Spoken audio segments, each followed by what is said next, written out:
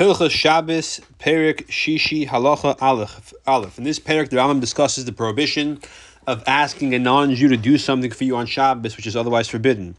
Also, it's forbidden to ask a Gentile to do a malacha for us on Shabbos, even though a Gentile has no obligation to keep Shabbos. Even though you told him before Shabbos to do it. So you told him before Shabbos, tonight at midnight, water my grass. Even though you don't need that malacha per se to be done after Shabbos. You tell him before Shabbos, tonight at midnight, cook me a steak and I'll eat it after Shabbos. That this is a rabbinic prohibition. If you're allowed to tell a non-Jew do anything for you on Shabbos, then the whole idea of Shabbos is going to become frivolous to you, and you're going to end up doing malacha by yourself on your own. Therefore, it's prohibited to ask a guy to do it for you. A guy who does a malacha for you on Shabbos voluntarily, you did not ask him. If he did it for the Jew, also you're now allowed to benefit from that malacha until after Shabbos. You have to wait until it takes him out the time for the malacha to happen. So that, in other words, if a guy cooks food, cooks food for you on Shabbos is not a good example because that's anyways forbidden. But if a non-Jew, let's see, as a good example. If a non-Jew carries something for you in a public domain from far away on Shabbos and it takes him half an hour, and he brought it to you, let's say as a gift, for example, you have to wait a half an hour till after Shabbos is over, even though you did not ask him. Provided the matter is not publicized, to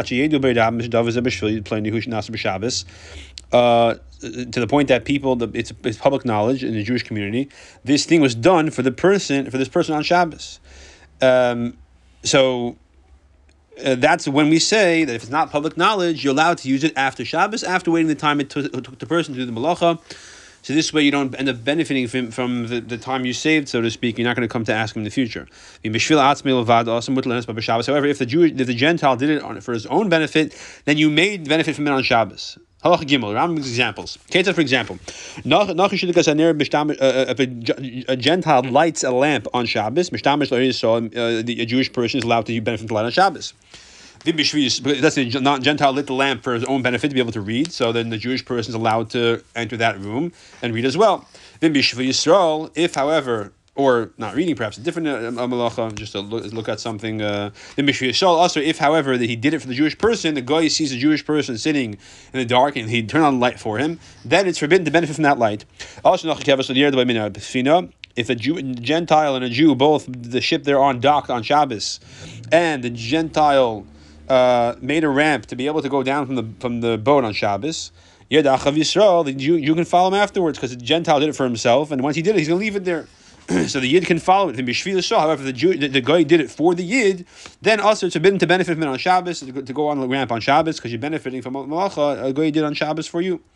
If a Gentile if a guy draws water for his animal, and in doing so he does the malacha of carrying from a public domain to a private domain, or carries 4 amas in the Bishus Rabbim, Mashke Yisachar Yisrael, the Yid is allowed to have his animal drink from the water as well. If, however, he specifically drew the water for the Jewish person, then also it's forbidden. If a guy collects grass and picks the grass on Shabbos, which is forbidden, of course, and to feed his animal, the Jew is allowed to let his animal eat from the grass. That this example assumes that the guy does not know about the Jewish person. It's only after the guy picks or draws water or carries or picks grass on Shabbos for his animal, the Jewish person comes along and the Gentile lets him have his animal eat from it as well. Because if the guy does know about the Jewish person, maybe we're worried he's going to draw extra water or carry or pick extra grass for the Yid.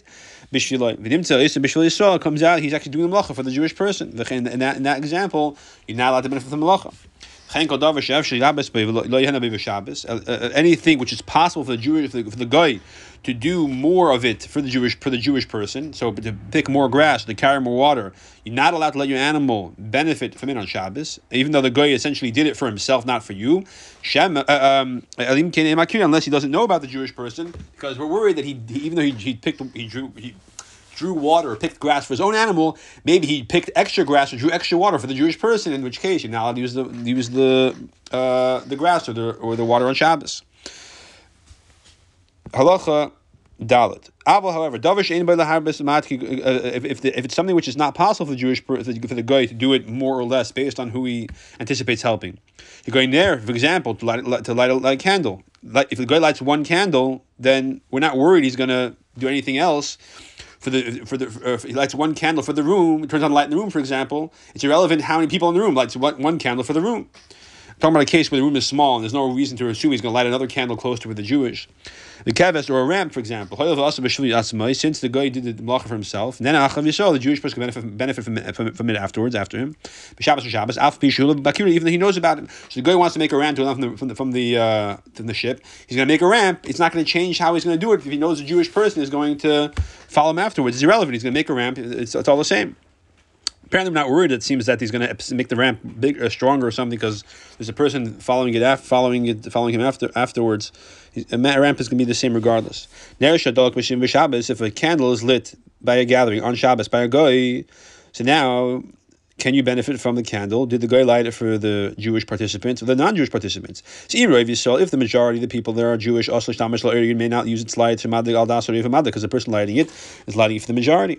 If the majority are goyim, you may use the light. So if it's half and half, then it's forbidden. If a fire breaks out on Shabbos, and a goy comes to extinguish the fire, and we don't tell him extinguish it, don't extinguish it. Because we're not obligated to make the goy rest on Shabbos. Same thing applies in all the same situations. So if a goy comes to put it out, you don't have to stop him. Halacha Hey. A Jewish person died, let's say an old person in a nursing home, and the guy who ran the nursing home they constructed a coffin for him on Shabbos, and they dug a grave for him on Shabbos. Or they brought flutes to play at the eulogy. If they brought it for this specific deceased person, they did it discreetly. No one knew about it. You have to wait the amount of time after Shabbos that it would take them to do all these activities. Had they waited till after Shabbos ended, you covered by then he may be buried in that grave or in that coffin. Because by waiting the time, let's say it takes them an hour to do the whole thing, you wait an hour till after Shabbos. At the time it takes an hour. It takes an hour to dig a grave, or an hour to make a coffin. You wait an hour. You have not benefited from the time that was the malacha that was done on Shabbos, and he can be buried in there. However, if the grave was done in a large public square, the arin agabov, and the coffin is there on top of in the public square. And all the people passing say that they know that the goyim on Shabbos who are digging this grave or making this urn on Shabbos is for this deceased person. That Jewish person specifically may never be buried there forever, because it's in public and it's considered a disgrace for the deceased person that everyone knows that he was buried in a grave and a coffin that were constructed on Shabbos. But a different Jewish person, not that individual, may be buried there. If someone else passed away that day, for example, he can be buried there instead, provided that the time that it takes to do the malacha is waited until after Shabbos. After Shabbos ends. And the same thing applies in all similar situations. Halacha Vav. If a non-Jewish person brings flute on Shabbos for the deceased to eulogize him, and back then the custom was to have an eulogy and play all kinds of mournful music. Even though we know he brought them from just outside the city walls, they didn't travel a long distance. But they were carried, however, in a public domain. So the prohibition of carrying on Shabbos was done, so to speak, by the guy for the sake of the Jew. Then, since the biblical malacha happened, so you have to wait till after Shabbos. The amount of time it would take, in theory, to bring those flutes from a close place, which presumably means the amount of time it takes to walk the tchum, which is 2,000 cubits.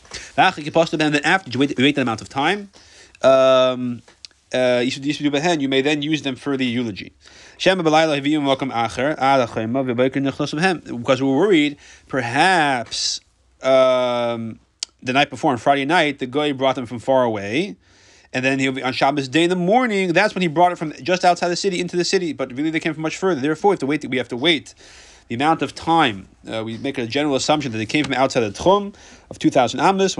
You wait after Shabbos ends, the amount of time it takes to walk 2,000 Amos, and then you use them afterwards. Now, that's assuming you don't know the exact location where they came from. If you know for sure they came from a specific location, the Shabbos on Shabbos, then you wait the amount of time it takes to walk from that location to where we presently are on Shabbos, which may be less or more than 2,000 Amos, so it can be to the advantage or disadvantage. This all assumes that the matter did not happen in a very public square in a public setting. If it did, again, then you may not use those flutes for that Jewish person as a eulogy, because it's a disgrace for the dead person to be eulogized with flutes that were brought as an act of Chilul Shabbos. In other words, even though it's done by a goy, it's not Chilul Shabbos mamish, but it's a rabbinic Chilul Shabbos. Zayin. A city that has Jews and Gentiles living in it. And there was a bathhouse that was open on Shabbos where people bathed. So can you use it much of Shabbos right away? The guy he heated the water on Shabbos. So if the majority of the city inhabitants, or excuse me, the majority of the people who used that bathhouse are goyim mutler Shabbos, then you can use it after Shabbos immediately. If the majority of it are Jews, you have to wait the amount of time it takes to heat the water up. Had the guy begun the process after Shabbos? Because again, the assumption is the guy does the action of heating water for the sake of the majority. Mechta is exactly 50-50. You still have to wait the amount of time that it takes to heat the water. The same thing applies in all situations. So you may only use the water immediately after Shabbos if the majority are goyim. A guy tells a guy to do this malacha for on Shabbos, even though he transgressed. And he gets rabbinic lashes. You may benefit from that malacha after Shabbos is over, once you wait the amount of time it takes to do that malacha. So, and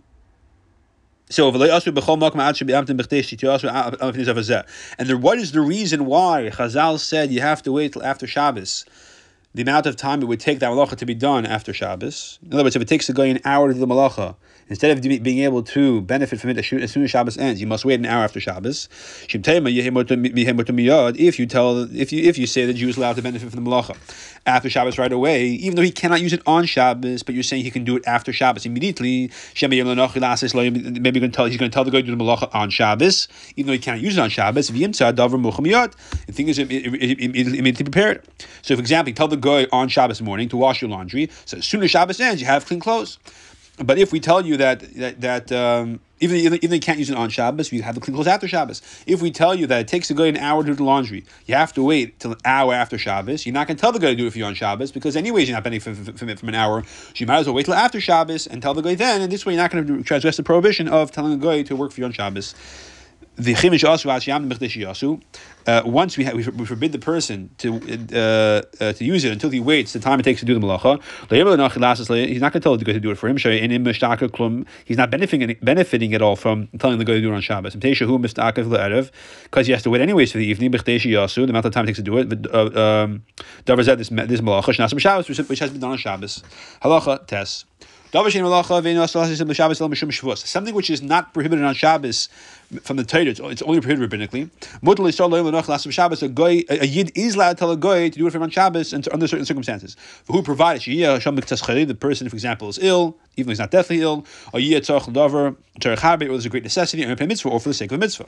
Yud Keter, what's an example of this where you can tell a guy to do a Isra Rabbanan for you? A yid may tell a guy on Shabbos to go up to climb a tree or to swim across on water, which are rabbinic prohibitions. To bring him a shofar to blow on Rosh Hashanah. This is an example of Yom Tif, not Shabbos, but same situation, same principle. Or a knife to do bris milah on Shabbos. Or for example, to carry between courtyards which have no erev, hot water, to wash a child who is not well, or a person who's in pain. Similar situations apply where you're telling a non-Jew to do a rabbinic prohibition for this kind of necessities. Yud Aleph. More on this topic. A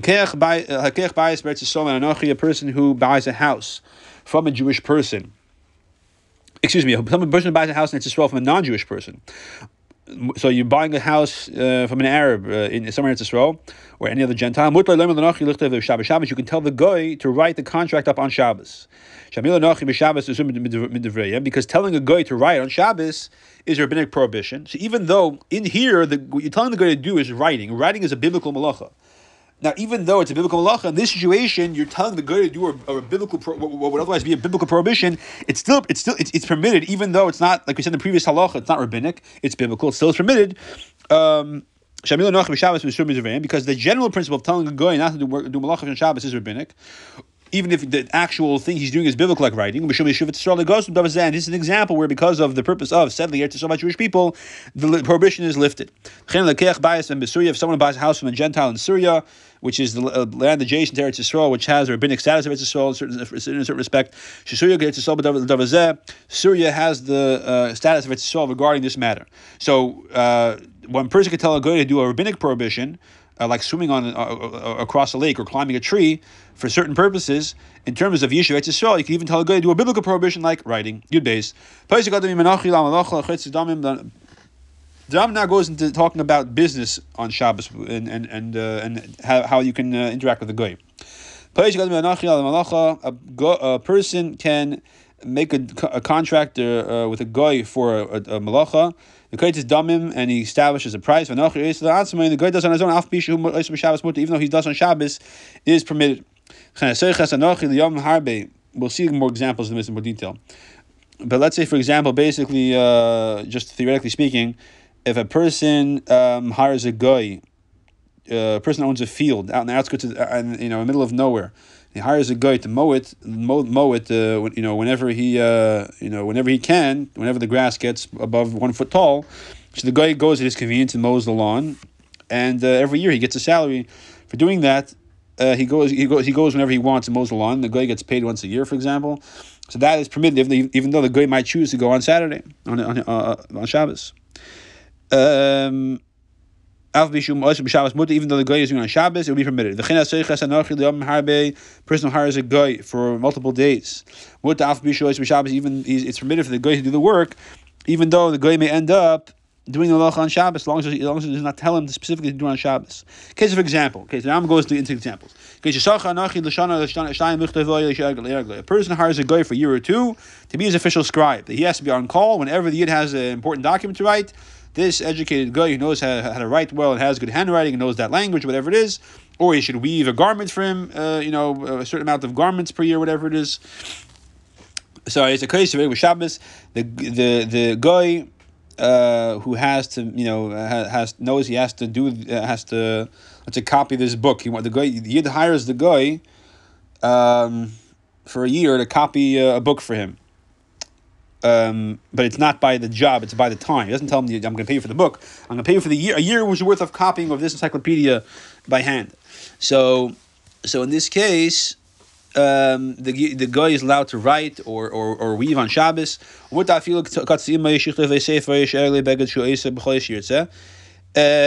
Excuse me. He's allowed to write the whole year, any Shabbos he wants, or weave the garment, it's permitted, as if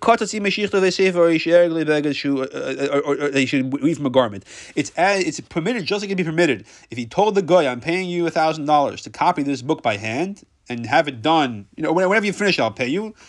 So just like that case, the guy can choose to do whatever he wants. The sooner he finishes it, the sooner he gets paid. So the guy chooses to do it on Shabbos, not your problem, or weave the garments, not your problem. You hire a tailor to make you a suit. The tailor can do work whatever he wants.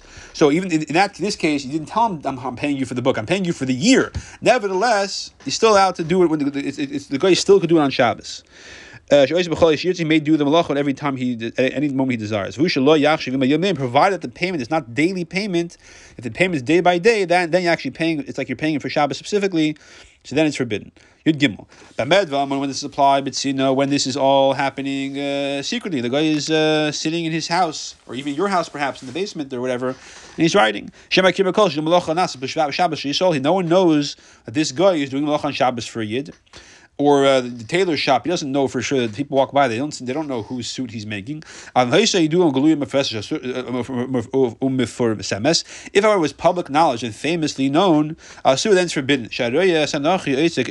Because someone sees the guy sitting over there, for example, in public, copying over the only known copy of this book from the, on behalf of this famous Jewish person who's a famous researcher, for example, and he's not going to know that the Yid made the deal with him in this fashion, that he's paying him for the whole job or just for the whole year. And people might say, people are going to think they see the guy working on this book, and he never knows it's being done for this year. They're going to think he's paying him by the day for working for him on Shabbos.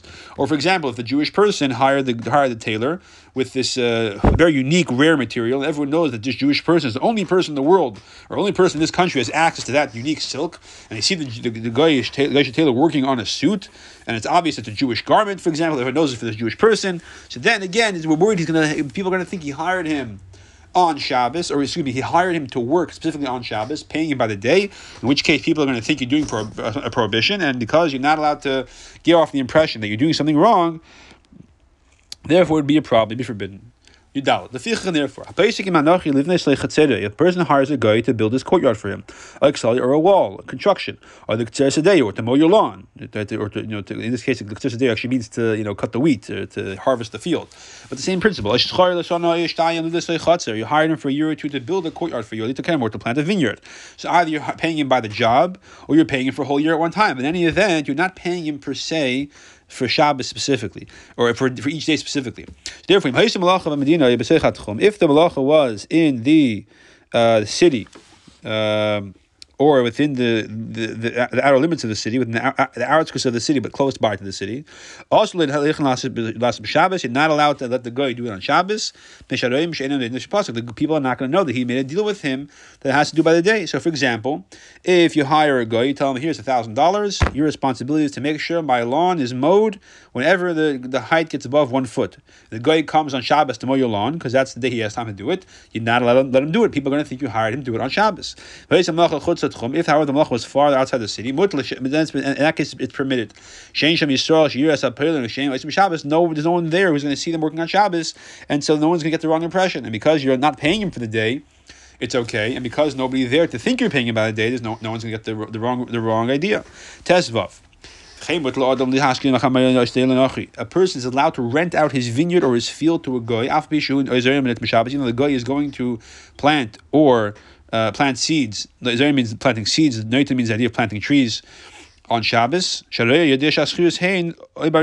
guy is, people are going to know that this is a rental or a sharecropping agreement. In other words, everyone understands if they walk past my orange orchard and they see the Goyish person picking the oranges or planting trees or whatever you're doing over there, it's a common thing everyone understands that you have a property like that. You're rich enough to buy a property. You hire a poor farmer. He farms the land. You split the crop. And so no one's going to assume that you hired him specifically to do this work for you on Shabbos. It's common knowledge. If it's something, a business, or that everyone knows that the Jewish person is the famous owner of it, and it's not the common practice to rent it out or to have a sharing agreement, then also you're now allowed to rent it out to the guy, even though you're renting him for the whole year, for example. The guy is going to use it on Shabbos and Malacha. Wall, the thing, for example, is going to be associated with the name of the Jewish owner. People are not going to know that you have an agreement with this person. They're going to think because it's not the common practice to rent it out for long periods of time. It's normally done by the day. So then, even though you went and did it for a whole year, or you hired him by a job, or you made an agreement with him that you'll split whatever he does with it, so technically speaking, it should be fine. But because people watching it get the wrong impression, that is forbidden. Test Zayin. You're allowed to lend or rent your vessels to a goy. Even if he's going to do malacha on Shabbos, we're not obligated to let our vessels rest on Shabbos. So if the non-Jew wants to borrow your car, rent a car from you to go take a cross-country trip, Even though he's driving on Shabbos, it's okay. However, you're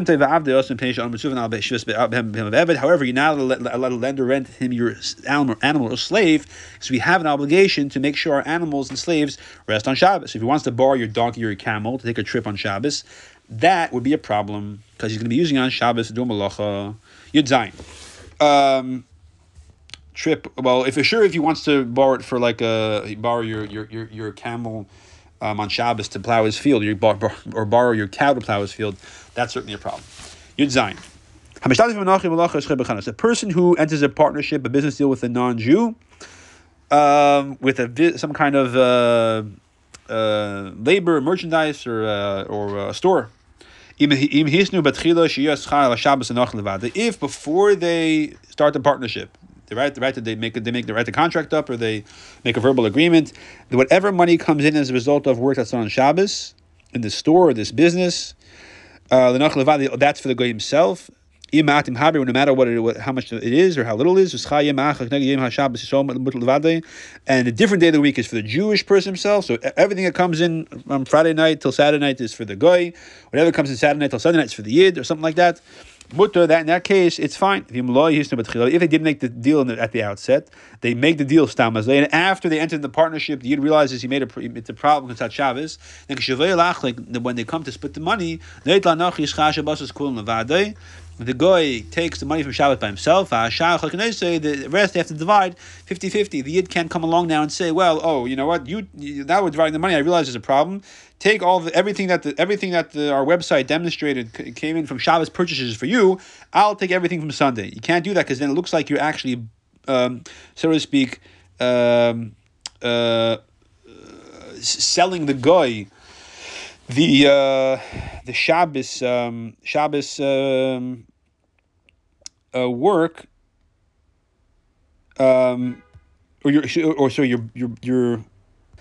So it looks like the guy, it looks like the Yid is paying the guy to work on Shabbos, and he's paying him by working on Sunday, or a different day of the week. So that's why it's a problem to make such a deal when you come to split the money. But if you make it at the outset, then it's not a problem. And the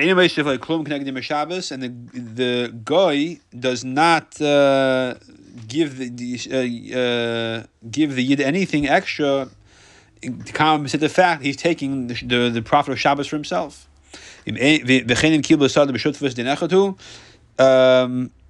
Unless they made the deal at the outset that way, in which case it's okay. If they both take a field in agreement to work for it together, farm the land and split the produce, the same principle applies. They have to make a deal at the outset before they start that Shabbos's work corresponds to the guy gets the benefit of whatever work is done on Shabbos, whatever oranges are picked on Shabbos, for example, and the guy gets whatever was picked on Sunday or a different day of the week, and the rest is divided evenly. But if that wasn't done at the outset, then they cannot do that. The guy gets everything from Shabbos, and the rest is split evenly. Yudches. If they didn't make this condition in the beginning, and they come to divide the profits, but they don't know exactly how much money they made on Shabbos. They just have all the money. They don't know, but they didn't keep track. It seems to me, the Rambam says, it seems to me, the guy should take 1/7 of the profit. So if it's $7,000, he takes 1,000. Those 6,000 they split evenly, 3,000 apiece. So the guy gets 4,000, he gets 3,000. And a Yid gives a guy money. He says, here, go invest this, and return the profits, and we'll split it. Even the guy is going to take this money and go to Wall Street on Shabbos, then you can still divide the money evenly. This is a matter which has agreed upon by all of the Go'inim, meaning all of the post-Gemara era Chachamim, which we would call the Go'inim and Rishonim. Okay, Yutes. Times of the Rambam, they weren't called Rishonim yet. they became called Rishonim later. Yutes. A person should not give a Gentile craftsman or professional kalim, vessel, so to speak, or to make them or to fix them, even though he agreed with the price before Shabbos starts, provided he leaves his house before Shabbos starts. So if the Gentile cleaners comes to pick up your clothes, take it to the cleaners on Friday afternoon, you have to make sure they take all the clothing out of your house before and put it in the delivery car before Shabbos. Before Shabbos starts. A person should not sell his items to a guy or lend it to him. Nor should he Yeshilenu means to lend the item, or Yalvenu means to lend money. Or to give him a collateral, an item as collateral. Unless he has time to leave his house with the item in hand before Shabbos begins. Because as long as the guy is in his house, no one knows when you gave it to him. You give it to him before Shabbos started or after Shabbos started. When the guy exits the house after Shabbos has commenced, with the Jewish, let's say the Jewish suit or shirts in his hand, to take to the cleaners. It looks like you lent it to him, or gave him the collateral, or agreed to make the item, or to sell the item to him, or sold it him on Shabbos. So in all these cases, my case was you hire the guy to do an activity, like to do a job, let's say like cleaning. But the same thing would be if a guy comes to your house to buy a used item. Yeah, it comes on Craigslist to buy a workout machine or something. He has to leave your house with the item before Shabbos starts. Chav. A person who gives a letter to a guy and to take it to a different city, a messenger, if he says to him, here's the money, this is, or he agreed, they give it to him, but the point is he agreed with it on a final price for this job of carrying this letter from point A to point B. Mutter, in that case, it is permitted, even though you gave it to him Friday, close to Shabbos starts. So you know for sure he's going to end up traveling with the letter on Shabbos. Same thing would apply if you gave it to him on Sunday, and it takes a full week to get there. So either way, you know for sure he's going to use it on Shabbos. But the fact is, it's okay because you already agreed with the price before he left, and then the guy is just going on Shabbos for his own benefit to get the money he wants. He's not working for you per se on Shabbos. Yeah. Again, provided he leaves your house before Shabbos starts. If you did not make a so it would seem from based on this that if you hire a personal messenger, well, we'll see actually how this applies to contemporary post office soon. Okay, if he does not make a specific price. If there's a known person that city, that district, who receives all the letters that people send to that area of Medina, then he, so this guy is bringing it to this post office, in your local post office, and then that guy at the post office sends letters to all the other cities. With the messengers, you may give the guy the Igeres, even though it's right before Shabbos. Again, okay, so provided there's enough time for the messenger to bring it to the farthest edge of the city in which you live before Shabbos begins. So, since when you give it to the guy before Shabbos starts, there's regardless of where the post office is located, and I'm talking about a case over here where the guy apparently and the Yid both don't know the exact location of the post office. This individual whose job is to collect all the letters and send them off to the other countries. So since you gave it to him before Shabbos, and he has time to reach that place, wherever the local post office is before Shabbos, because regardless of how far it is, you know it's closer than, there's enough time to even reach the others, the diametrically opposite side of the city. Therefore, it's okay. So because we're worried maybe the person who takes all the local letters and sends them off to the other places is close to the wall. In other words, the furthest place from it's the edge of the city, the farthest possible place from where the Jewish person's house is. If there's no designated person for this purpose, everyone just sends letters through private messengers. No post office, no postage. There's no postal service in that country. The guy who you give the letter to, he travels himself personally to a different city. Also, you're not allowed to give that person a letter to carry if you're on Shabbos, unless you establish a price for him. So, contemporary post office side, there's always a price established beforehand, generally speaking. And side, there's a specific person whose job is to send it to those other places. So it's certainly okay to give a postman a letter to take, or to give him a letter to take give the postman a letter before Shabbos starts. Leaving a letter in your post office, in your mailbox for the postman to pick up and take on Shabbos is a different story. I'm not sure about that. All right, halacha chaf aleph. A guy brings his items on Shabbos, and he brings them into a Jewish person's house. So a guy comes on Shabbos. He tells a Jewish person, "Here, listen, I have this backpack. I need to leave it here. I'll be back later." That's okay. Mutter. Even though the Yid tells him, the Yid tells him specifically, put it here in this corner, so he's kind of verbally agreeing. That's still okay, because again, the guy is putting it there. You're just giving instructions where to put it. And again, the guy is doing it for his own interest. And then you could tell a guy to do malacha for himself on Shabbos. It's not a problem. You're allowed to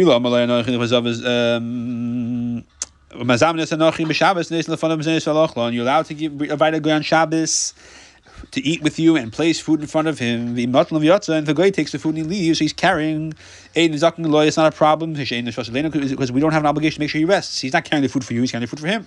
So you're allowed to put food in front of your pet, a dog, or any other animal for that matter, probably, in a courtyard. And the animal takes him and goes out with him, and his cooking is not a problem, because again, even though you can't let your animal do malacha for you, if the animal does malacha for itself, so to speak, by carrying the food it wants to eat somewhere else, that is okay. And again, we're talking over here about even a case where the animal is your animal. Now, if the animal does not belong to you, there's a whole shayla about giving it food b'chlal, which is why you're not allowed to throw bread to the fish on a tashlich. All right, halacha of beis. Someone who arrived close to Shabbos, and before he actually arrived home, Shabbos started. And the point is that he's traveling, and Shabbos starts, and he had money with him. What should he do? He's allowed to give his wallet to a guy to carry it for him on Shabbos, and after Shabbos ends, he could take it from the guy. So even though you're telling the guy specifically to carry it for you on Shabbos, in other words, you're not allowed to travel actually more than 2,000 amos on Shabbos, but even those 2,000 amos could be in a public domain, and the guy is carrying for you on Shabbos. Even though you're not paying the guy to do it, so the guy is mamash doing malacha for you as your agent. Why is that okay? Even though you gave it to him after Shabbos started, it's all permitted. This is very unique. A person is obsessed with his money. A person is not going to be agreed to throw his money away. He worked hard for his money. It's in his possession. And to just now take the money in his possession and dismiss it is too difficult for a person. If you're not going to permit the person to do this, rabbinic prohibition, which is rabbinically prohibited, he's going to end up, if he can't do that, he's going to end up just carrying it by himself. He's going to transgress the biblical prohibition of carrying on Shabbos. So this is a unique case where not always do you see the Chazal do this, but sometimes this does happen where if you don't give the person an outlet to be able to transgress this prohibition in a rabbinic fashion, he's just going to transgress in a biblical fashion. Therefore, they made a permitted manner to have him do it by transgressing, so to speak, a rabbinic prohibition. It's not a transgression in this case because it's permitted because of the circumstances, but what would otherwise be a rabbinic prohibition to save the person from a Issa D'Oraisa. Medva, when it's applied by his own money, which he already owns. If he finds something, it's not his possession, but on Shabbos he finds a wallet, so then that's different. He cannot give it to the non-Jew. What he can do is carry it less than 4 amos at a time until he reaches a place where he can put it safely. So again, there's issue of muktzah over here, but by carrying less than 4 amos at a time, that is also a rabbinic prohibition. So that's what we permit the person to do. So he shouldn't. Otherwise, if we don't let him do that, he's going to end up carrying it on Shabbos in a biblical fashion. So interestingly, in this case, we consider it preferable to have not to have the person ask the guy to carry it, but rather to have the person do it himself, in a Isdrabanan. Having the guy do it for you and carrying it, but carrying it less than 3 amas and stopping, and then carrying 3 amas and stopping, are both rabbinic prohibitions. Interestingly enough, there's less leniency. So if you feel the need and you can't contain yourself, we don't want to give you the leeway to have the guy carry it for you, because that may make the Shabbos a joke for you, as is normally the reason why you can't ask a guy to do malacha for you. Okay, halacha Chav Gimel. Yisrael shas malacha b'Shabbos, a yid who does a malacha on Shabbos. If a yid did it on purpose, he's never allowed to benefit from that malacha forever. Another Jewish person may benefit from it after Shabbos ends immediately. He doesn't have to wait at all. It says, Shabbos, you have to guard the Shabbos because it's holy. It is holy, but it's not. But its behaviors, so to speak, are not holy. Therefore, it does not, like anything that's done is eternally holy and prohibited, and sacred, sanctified. Keta, for example, a Jewish person cooks on Shabbos on purpose. The Shabbos, after Shabbos ends, the food may be eaten by other people. But for him, the individual who did the cooking, he may never eat this food. Right? Or if he picks apples, he may never eat those apples. Someone else may eat them. If he cooked unintentionally, then in that case he and others may benefit from it immediately. Same thing applies in all these scenarios. Fruit or produce that left the outer limits of where you may travel to on Shabbos. So of course now they're out of reach. But then they came back into the Tchum on Shabbos. If it was done unintentionally, you may eat them on Shabbos. Because this prohibition that was done with them, carrying them outside the limits of the city, in which case they are not available. So the prohibition was done with them by taking them, traveling with them outside the Tchum, outside the outer limits of where you may travel. Then, for technical purposes, we have to add that they were brought back inside, which is why you can now access them again. You may eat them on Shabbos because nothing specific was done to them. They didn't change. All that changed was their locations. Therefore, it's not considered like you're having a major benefit from the fruit per se. You're just benefiting from the fruit being in the right place at the right time for you, as far as you're concerned. The maize, if it was done on purpose, the person carried them outside on purpose and carried them back in on purpose, they may not be eaten until after Shabbos ends. Okay, a person hires a worker to guard an animal for him or to watch a child, right? A babysitter. You hire a babysitter for Shabbos. Don't give him the schar for Shabbos. You hire a babysitter for the week, so you don't pay him for Shabbos. On Shabbos, he doesn't have the obligation of watching as a paid worker. He has the obligation of an unpaid worker. If the wage was done by you pay him for the week, I'm paying you $700 a week, that's fine. Or this amount of money for the year, that's fine. So then you pay him in full. Therefore, he does have the obligation to watch it on Shabbos. He may not say to his employer, don't pay me for Shabbos. Give me the wage for the year or for 10 days. So you hire a person to babysit for a week, that's fine. This is for this reason. For example, if a person hires somebody to do work for him on Shabbos, let's say to waiter by a kiddush, so you don't pay him for the Shabbos work per se. You pay him for cleaning up after Shabbos, and for the cleaning up after Shabbos, you calculate the entire thing of the whole hour, all these hours of work. So you bunch it up together with the hours of Motzei Shabbos, and then you're not paying him a Shabbos per se.